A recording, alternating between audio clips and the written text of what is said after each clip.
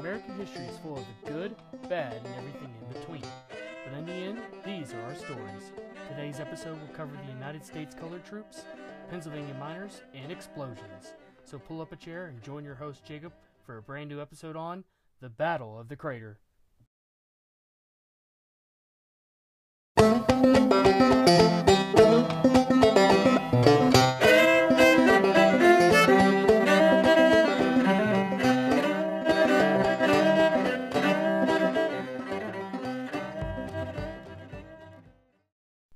Hello everyone and welcome to a brand new episode of The History Book. Today's episode is an exciting one as always, but today's episode is extra special because today's show has explosions.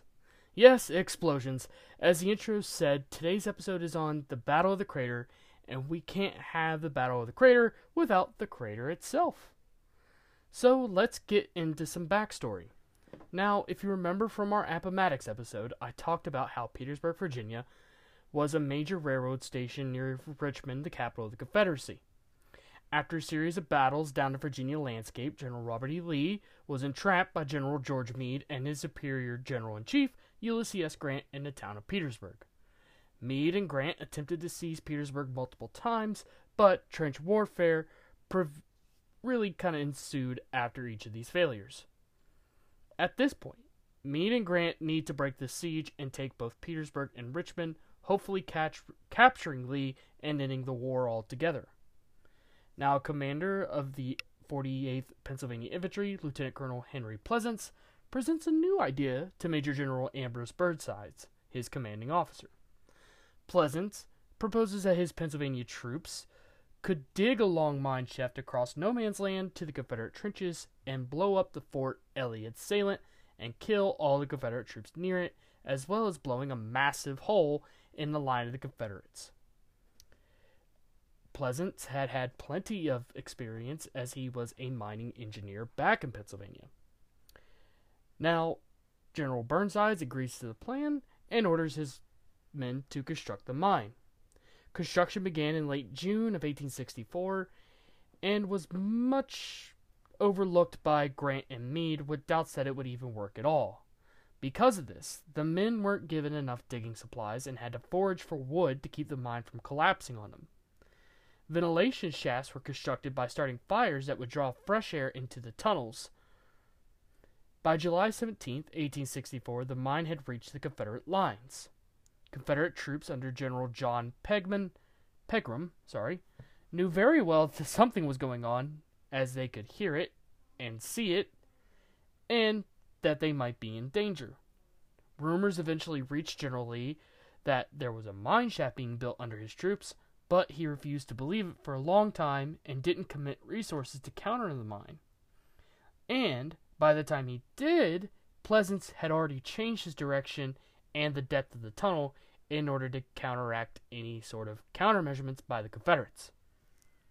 By July 28, 1864, the tunnel was completed in a T-shaped under the Confederate trenches and was filled with 320 kegs of gunpowder, which is about 8,000 pounds. Now, before things blow up, let's talk about who's going into this battle, who's going to go to the crater. General Burnside had ordered and trained a division of the United States Colored Troops under Brigadier General Edward Ferrero. The division was made of two brigades, one to go left around the crater hole and one to go right. Unfortunately, these USCTs would not lead the charge into the crater because of one General Meade. On July 29th, Meade changed his mind and ordered the black troops would not make such a charge, because if this plan did fail, it would make for horrible press for the Union Army, something they couldn't afford. General Burnside protested to Grant, but Grant agreed with Meade, and Burnside was forced to look for white volunteers. When no one volunteered, Burnside brought 3 white divisions forward to draw straws, and Brigadier General James H. Leadley's 1st Division was selected. Leadley did not prepare his men for the attack and was reportedly drunk the morning of the attack. So things are not well planned, and bad plans tend to lead to worse results. Right now we're going to take a brief break, and when we come back we will talk about the actual battle and of course the creation of the crater. Hello everyone, this is Jacob, the host of The History Book, here to remind you that you can find The History Book on Facebook, Twitter, and Instagram, as well as on our website, www.thehistorybook20.wixsite.com/thehistorybook. Thanks, and enjoy the rest of the episode. Welcome back to the show. Now, as I was saying, there have been major changes to the plans for the explosion of the mine shaft under the Confederate lines. And like I said, bad plans tend to lead to worse results, and that is certainly the case here. Originally, the plan was for the mine to be detonated on July 30th between 3:30 a.m. and 3:45 a.m. But, once again, bad planning strikes. Pleasant's fuses were spliced together, and because of this, the explosion did not come, and after time passed, 2 volunteers were forced into the tunnel to resplice the fuses. Now, these fuses had to be spliced because they couldn't get adequate supplies from their commanding officers. At 4:44 a.m., the mine exploded. John Haley of the 17th Maine wrote, quote, "Earth and heaven were rent by an explosion, and that would have done credit to several thunderstorms." End quote. Colonel William Pragman of the Confederate Army also wrote, quote, "They blew it up about daylight, and taking advantage of confusion and demoralization of our troops at that point, rushed a large body of whites and blacks into the breach." End quote. The crater created was 170 feet long, 120 feet wide, and about 30 feet deep. The initial explosion killed around 278 Confederate troops of the 18th and 22nd South Carolina. The Confederate troops were stunned and didn't return fire for almost 15 minutes. But General Leadley's troops, on the other hand, were completely unprepared and didn't leave their trenches for almost 10 minutes. Footbridges were meant to be put across the trenches for Leadley's troops, but those were missing. Again, bad planning strikes again. This caused the men to waste even more time getting out of the trench. Once they reached the crater, instead of marching around the hole as the United States colored troops had been trained to do, the men thought the hole would make a good rifle pit and cover, so they marched into the hole. This also allows the Confederates under General William Mahone to regroup. Mahone, gathering his troops around the crater and noticing there's a bunch of guys down here that are not mine, begins to fire rifles and artillery down into the troops. Mahone would later describe this as almost a turkey shoot.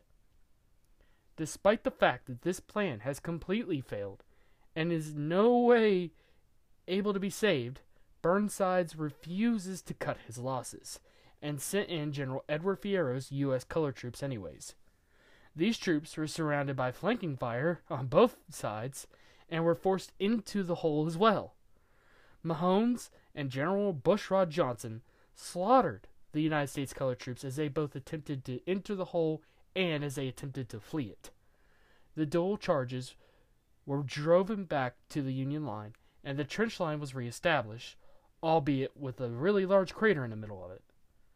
Right now, we're going to take a brief ad break, and when we come back, we will discuss the aftermath of the crater itself, and what will be coming next.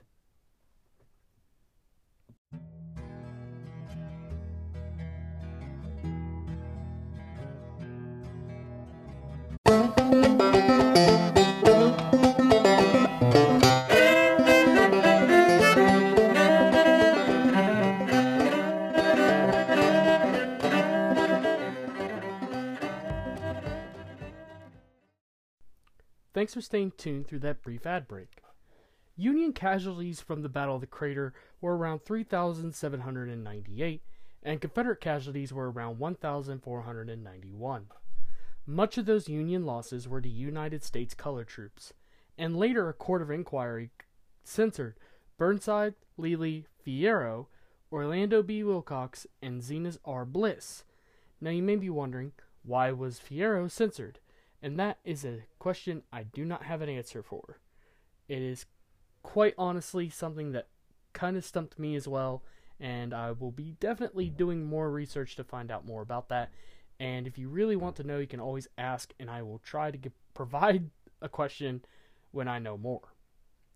In early 1865, the Congressional Joint Committee on the Conduct of War cleared General Burnside and condemned General Meade for changing the plans and not providing adequate supplies.